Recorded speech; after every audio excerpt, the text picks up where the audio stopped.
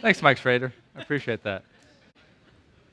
All right, it's good to see you guys this week. We're here in the important section of Colossians because we're studying what it means to be a Christ-like wife, Christ-like husband. Next time, we're going to look at Christ-like families, how to parent. I mean, this is what God has called us to do, and it can be sensitive subjects here as we're dealing with husbands and wives, and you're kind of sitting next to your wife, and you hear something about being a godly husband, and the wife kind of feels like her elbow becomes a conduit for the Holy Spirit, and she just wants to nudge it over. That's not what we want to do. What we want to do is take an honest look at the Scriptures and find out what God has for us and what it means to be a Christ-like husband. Did you know that over 7,000 deaths a year and over 1 million injuries occur because people cannot read the prescriptions that the doctor writes for them? 7,000 deaths occur and over 1 million injuries occur each year because the doctor writes a prescription that the pharmacy can't read. That's a dangerous thing. If you have a disease, if you have something that you need to be treated, clarity in getting the prescription is key. Now, sadly, there is an epidemic in the church today on what it means to be a Christ-like husband. Now, the great thing for us is it is not unclear in God's Word what we need to be doing. The prescription He's given for us, we can clearly read. All we need to do is make sure that we apply what God has given us as husbands, and the epidemic will be cured. Let's take a look at Colossians 3, just verse 19 tonight, but we're going to be jumping all over the Scriptures. Colossians 3:19. In fact, I'm going to read 18, 19, 20 and 21 so we get the whole context, but we're going to focus on 19. Colossians 3:18 says, "Wives, submit to your husbands as is fitting in the Lord. Husbands, love your wives and do not be harsh with them. Children, obey your parents in everything, for this pleases the Lord. Fathers, do not provoke your children, lest they become discouraged." God cares a lot about the family. I mean, think about this. He's gone from the point of explaining how we need to put off things and put on things, and then the first thing that he's going to get to after this is talk specifically about the family. This is something that God cares about. Now, last time we talked about submission, and I believe one of Scott's points, I think it was he wanted a finger point. Next time we'll get that for you, Scott, I promise. You wanted a finger point underneath number 1, but it was understanding something like your role is ordained by God. And that's how I want you to put it down, number 1, this way. Husbands, understand your role is ordained by God. Now, that is not laziness on my part, as you might think that it is. But when we approach the idea of a submission to a husband and a headship as the husband himself, we need to understand that this is not my idea, my opinion of what it is. It's not the church's idea. It's not the culture's idea. This is what God has laid out for man since the beginning of time. This is the way that God has designed it to work. This is not a result of any sort of sin or mistake. God did this for a purpose in assigning the role of men and women in specific things in marriage. Now, if you turn with me to Genesis 21, we're going to see this. Genesis 1:26. I want you to understand some things. God put this in place. It's a beautiful, wise, intricate system that God put together in order to bring him a lot of honor and glory, and that's where we're going to end up at the end of the night. But this is not an accident that it happened this way. God was intent when he did this. Genesis 1, you know it. Up until the verse 25, God has just started creating things, saying it, and it's there, saying it, and it's there. And then all of a sudden, when he gets to the apex or the crescendo of creation, he stops and he kind of deliberates and thinks because he wants to show what's about to happen is going to be something really, really big. And he says this in verse 26 of Genesis 1. "Then God said, 'Let us make man in our image, after our likeness, and let them have dominion over the fish of the sea and over the birds of the heavens and over the livestock and over all the earth and over every creeping thing that creeps on the earth.' So God created man in his own image.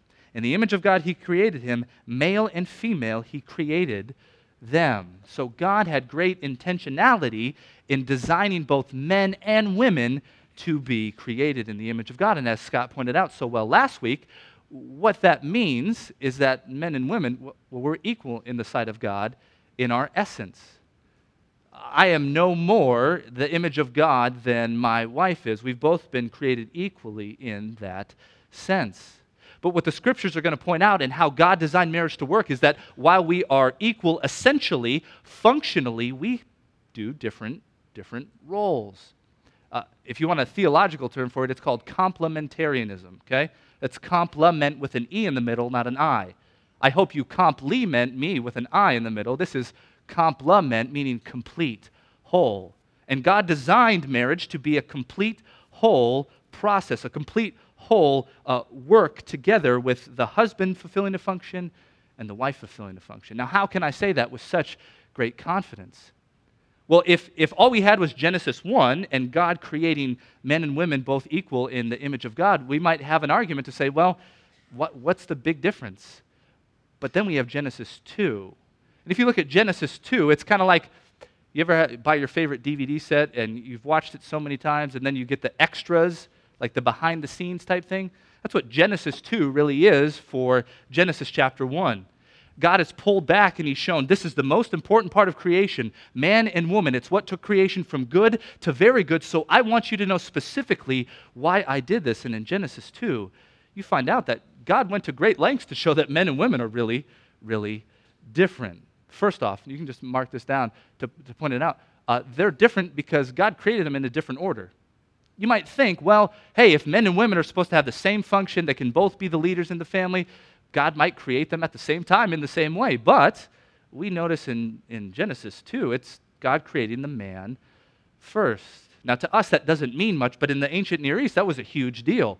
We even remember that from Colossians 1. Remember, Christ is the firstborn of all creation. That doesn't mean that just chronologically speaking that he's the firstborn. It's talking about the prominence, the importance that Christ has as being the firstborn, the most important of all creation. When you create first, or you have the firstborn in the Old Testament, they were the ones who received the blessing. They were the ones who received the inheritance. You create something first, that's a big deal in the Bible. And he creates the woman differently than he does the man, right? Man is formed out of the dust. The woman's taken from man. But second, functionally, you notice that they operate different. If you look at Genesis 2:15, it says this, "Then the Lord God took the man who he already created, and he put him in the garden, and he told him to work it and to keep it." Verse 16, "And the Lord God commanded the man, saying, 'You may surely eat of every tree of the garden, but of the tree of the knowledge of good and evil you shall not eat, for in the day that you eat of it you will surely die.'" God gives that command to Adam. Where's Eve? Not created at this point in time. Fast forward to Genesis 3. Who's the first person to eat the fruit, Adam or Eve? Eve. Eve's the first person. Where does God come looking for the responsibility when he's looking for Adam and Eve? Who does he call for? Adam. Because Adam, as the leader, had the responsibility of passing on the message to those who were underneath him. That is why in Romans chapter 5 and 1 Corinthians 15, it says this, "In Adam all have sinned." Not in Eve all have sinned, but in Adam, because he's the head, the representative, the leader. Finally, we see that Eve is, as Scott pointed out last week, the helper, okay? Now that's not a demeaning role. It's a role that God actually, like Scott pointed out last time, it's a role that actually God is able to fulfill sometimes to the Israelites and more.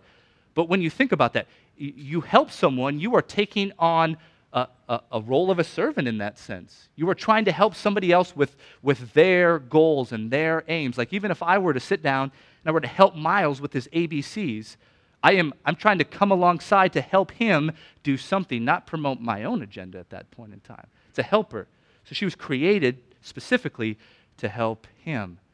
And what you find out that with Jesus and with Paul in the New Testament, they go back to this chapter over and over again to show this is God's design for marriage. This is what we're aiming for. This is what we're working for. This is designed for a purpose. And as we're going to see, it's designed to point the spotlight, put the emphasis on God's love and the glory of God in Christ Jesus as he loves the church.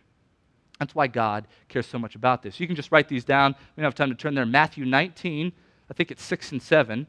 Jesus uses the argument, hey, at the beginning, this is the way God created it. That's the way marriage should be. It's 1 Timothy 2, 13 and 14, where Paul's making the argument from creation with regards to leadership in the church. And it's 1 Corinthians chapter 11, verses 7 to 9, that Paul makes the argument. Woman was created for man, not man created for woman. They're all going back to this. This is the ideal. This is what we're shooting for. And God has so laid the headship, the leadership on the man. Now, why would I go to so much length to talk about this? Because this is what guys need to understand. Complementarism gets a bad rap because guys think that they're so great and so awesome and abuse the role that God has given them because they think they've done something to earn it, or they think they've done something to deserve it, or they feel entitled to this idea of being the leader. And if you have that sort of pride, or you have that sort of thought process, there's no way you can do what God has designed you to do, which is to humbly and sacrificially lead your family.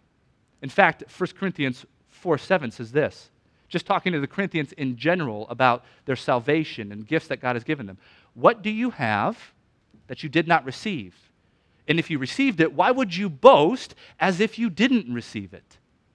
The principle that you as a man need to take from that is to think, I don't have this role of head, of leader in the family because my job application was the best. It wasn't this because I earned this position. I am solely in this position because God, in His grace, mercy, wisdom, love, and sovereignty, put me in this position. And once I understand that, I realize I'm a steward of what God is asking me to do. I'm not the authority, okay? That's something you really need to think about as a man. You have a derived authority. It is not your own inherent authority. It is not because you are so good. It is not because you are the greatest person ever created on this earth. It is because simply that God wanted to put this design so He could showcase His love to the world. You need to think in terms of this. You are not the owner of the company, okay? You could consider yourself the president, but guess what? The president of a company can be fired. If the owner doesn't like him, he can get rid of him. Too often as husbands, we think we're the owner, and we get really upset with our employees because they're not doing what we want them to do. Well, that is not your authority. You are not the owner. Psalm 24:1, the earth is the Lord's and everything in it. There is nothing that you have that you own. It is given to you by God. Every good and perfect gift comes from above. So until you adopt that mentality, hey, I am not the owner, God's the owner, you are not going to be able to live out functionally what God is asking you to do. And you will make the mistake that our passage says in Colossians 3:19 by becoming very harsh with your wife. Because you will think, hey, my authority is not being followed, when you should be thinking, wait, God's authority is not being followed. You can't derive it from your own authority. It must be God's authority. You'll stop being harsh with your wife when you think that way. You will be harsh with your wife when she doesn't talk to you the way you want her to, or she doesn't do things the exact way that you expect her to. If I take it to Scripture and I look at what God wants me to do, well, now it's a different attitude that I'm going to have, and I'm going to help her. I'm going to guide her. I'm going to lead her. But you will be harsh with her the way that Paul tells you you cannot be if you think you're the owner of the company. Stop thinking that way. You are a steward of God's authority. You are a steward of His ownership. And until you think that way, you will never do what God is asking you to do. Don't boast. Don't think this is me. I'm entitled to this. Because we live in entitled times. Kids are entitled and they act like spoiled brats, right? Kids think I deserve this.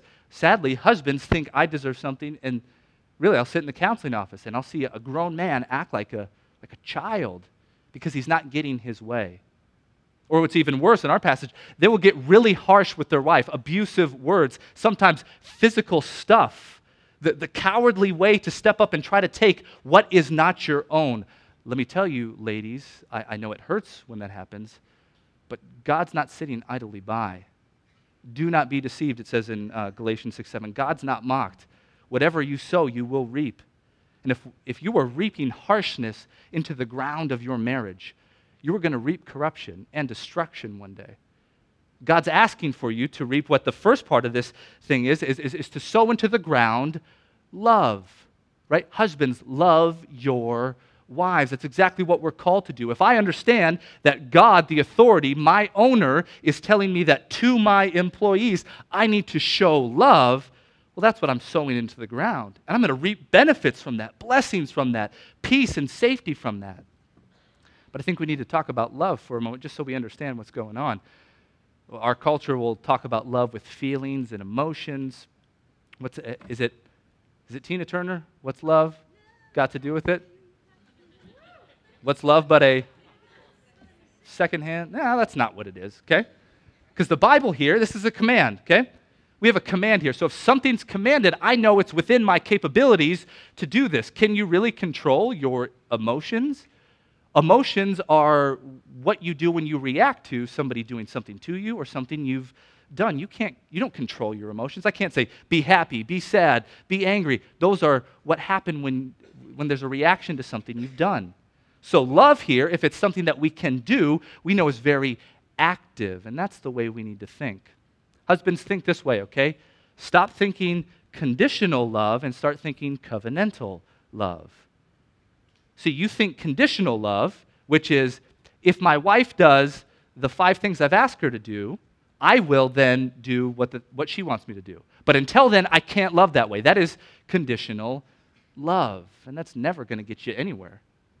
In fact, what you promised before God and other people was a covenantal love, which means no matter what that person does, I'm going to start to love them the way that God has asked me to do. This is covenantal love. You guys understand that the feeling of joy, the feeling of satisfaction, that can be a gift that you receive from God when you've done what He's asked you to do. That can be a gift that God gives you, but you treat it like a God, which dictates what you do. And if I don't feel like loving my wife, or I don't feel like doing this, then I'm not going to do that. That's worshiping another God other than God of the universe. And God hates idolatry. He jealously yearns for your spirit, James 4 says. He doesn't want you to do it. So now I'm looking at this and I'm saying, what I am going to do today is not based on the way that I feel. It's not based on the circumstances that I'm in. It's based on the simple fact that I've covenanted before God and He's put me in this role to love these other people, my wife, my kids, more than I love myself. And this is the way that we need to start thinking. Here's a great passage on love. You can just write it down. 1 John 4, 7 to 11. 1 John 4, 7 to 11. Beloved, let us love one another. Whoever loves is born of God and knows God. Whoever does not love does not know God, because God is love. In this, the love of God was manifested to us, that He sent His only Son into the world that we might live through Him. And this is love, not that we love God, but that He loved us and sent His Son to be the propitiation for our sins. Beloved, if God so loved us, we also ought to love one another. In that we hear God didn't wait till we deserved His love. He sent His love in His Son. So if we are to love the way that Christ loves the church and the way that God loves us, the way that the passage just commanded, it's not waiting, like Pastor Mike said a few weeks ago, for the reciprocating type of affection. It's the initiating type of affection. That's what you got to be doing. It's initiating what God is calling you to do because you're obligated to do that. And that obligation is not a bad thing. You ought to. You owe it to God to love that way because that's the way He loved you. There's a great hymn. It's talking about God's love, and at the end of it, it says, love so amazing, so divine, it demands my life, my soul, my all. That's what God's love does for us because He was so sacrificial, giving it to us when we deserved it the least. Now we ought to, we are demanded, we are commanded to go out and love that way. It's divinely ordained by God that we as husbands should be doing this covenantally and not conditionally. That's the way we need to start thinking, okay? Now, I hope you will adopt that. I hope you will take the commands that Paul says, and I will love my wife, and I will not be harsh with her. Harshness comes from pride. Love comes from humility, and that's what we need to be seeking. That's what we need to be seeking. But if we could take that, if you agree with that idea, okay, what I want to get you to do, number 2, is I want to get you to invest yourself into your family. Husbands, I want you to invest yourself into your family. If you believe what I just said and you agree that's the teaching on the Bible and you understand that this is ordained by God, I need you to invest everything that you have into your family because the rewards that you will reap are unimaginable if you will just do what God has asked you to do. It will be costly. Don't misunderstand me. It will cost you. Great sacrifice. But what investment that provides a great reward isn't a great cost? There is always a great cost involved. But with God, we have the guarantee that if you lose your life for my sake, guess what? You will gain it. There is a guarantee because we have a faithful God on the other side. So I need you to invest yourself into your family, okay? And by doing that, I mean really investing yourself into loving your wife. Here's the way 1 Peter 3:7 says it. You're going to live with your wife in an understanding way, okay? You want to know your wife. You want to live with her according to knowledge so well. You want to ask her questions, find out how she reacts to things, understand her perspective so that you can minister to her better. I read this in a book recently. It was said that Thomas Edison proposed to his second wife through Morse code, okay? After I read that, I thought, how did he propose to his third wife? Because there's no way that relationship lasted, right? You propose to your wife during Morse code, that's not going to go along, okay? But he was living with his wife, or his future wife, in his own way. Hey, I'm gonna do it. This is my way. I'm Thomas Edison. I'm a great inventor. This is what I'm going to do. That's not what a woman wants. You have no idea what a woman wants. If you're going to imagine proposing through text message today, I guarantee you. Did anybody do that in here?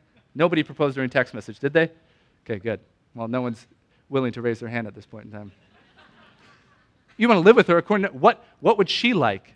You know, this is not to try to post myself, because they say you should never give yourself as the hero of the lecture, but I just thought of this, okay? Last week, everyone kept saying, hey, put Andrea up on stage. Put that table up on stage. She'd love it. And I go, no, she wouldn't. You don't know Andrea. You don't know that she wouldn't like that. You got to know your wife in that sense, so when other people are telling you what she wants, no. You got to know what your wife wants. Do you understand that? Have you invested yourself in that? You think of investments you make now. You study the company. You check out its trajectories. You're understanding what's going on in the future, who's the CEO. You know everything about that. Are you investing yourself into your wife? Do you understand what's going on in her life? Are you growing her? A passage we'll look at it in a moment. Ephesians 5. Are you washing her in the water of the Word? Are you guys growing in prayer together? I mean, these are the types of things that we need to be doing. But then as the husband, as the leader, you're going to be doing this in the family, ultimately to set an example. So here's 5 ways that I think you need to be the leader in your family. Just write these down real quick. 5 ways. You need to be the leader. Set the example in Bible study, okay? Now, don't hear me say that you need to know more than your wife. That's not what I said. You need to set the example, okay? So if your wife knows more about the Bible than you, I'm not saying you're in sin necessarily, but you better be the one who's up early. You better be the one trying to gain more knowledge. You better be the one setting the pace, setting the example in the family. Same with prayer, okay? Now, prayer is something that you should be leading in. You should be covering your family in prayer. You should be praying specifically for your wife. You should be praying with your wife. You should be praying with your kids if you have them, okay? Bible and prayer. 3, okay? Bible, prayer, service to the church. How hypocritical would it be for you to expect your wife to serve at the church and do what God's asked her to do if you're not doing it yourself?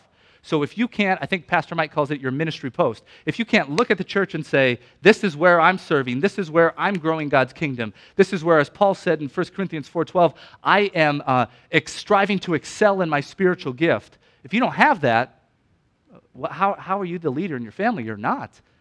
Your wife might be serving more than you, and that's going to put you to shame. So you got to be the leader in service to the church.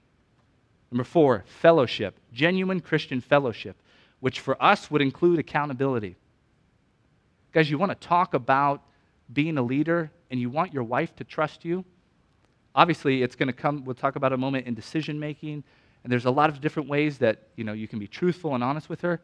But if you have a group of men speaking into your life who care about you and the well-being of your family and the glory of God, that is going to put a lot of comfort in your wife's mind as you make decisions.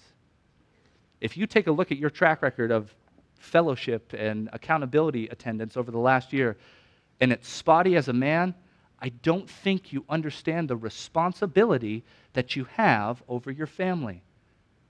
I understand it's a sacrifice to do. I understand you're going to have to give up time, but it's the cost of being the leader. It's the cost of being the head. It's the cost of being what God has told you to do. Do you have that? Are you meeting with these guys regularly? Are you following up with one another? You need it as a leader to be able to do that. Fifth, you need to be the leader in decision making. This is a tough one, okay? Guys run from decision making because when you make a decision, you are now accountable for it. If it succeeds, great, you get some praise. If it doesn't, you get all the blame. So guys want to run from that. I don't want any of the blame. I'm not willing to risk this. But you need to make decisions. Nothing will frustrate a wife who is trying to do what God has called her to do, to submit to you, and you are not saying anything. How can she practically know if she is fulfilling her role if you're not laying anything out there? You've got to make decisions, and you've got to point the family in the right direction, okay? If I could give you some help, just practically, okay? There's a way that I make decisions. You don't have to adopt this, but if you're not good at making decisions at all, I can help you kind of with this. Jeremiah, do we have that slide? You want to talk about doctors having bad handwriting? This is my handwriting, okay? It's on an iPad with a note thing. Jeremiah actually thought this was Miles who did this earlier. He goes, oh, Miles did a great job. He's learning to write. That's no joke, okay? Spelling is probably really bad, okay? There's no spell check in the Moleskine app, so things could be spelled wrong. But what I need you to do is attach something to your decisions to give them direction, okay?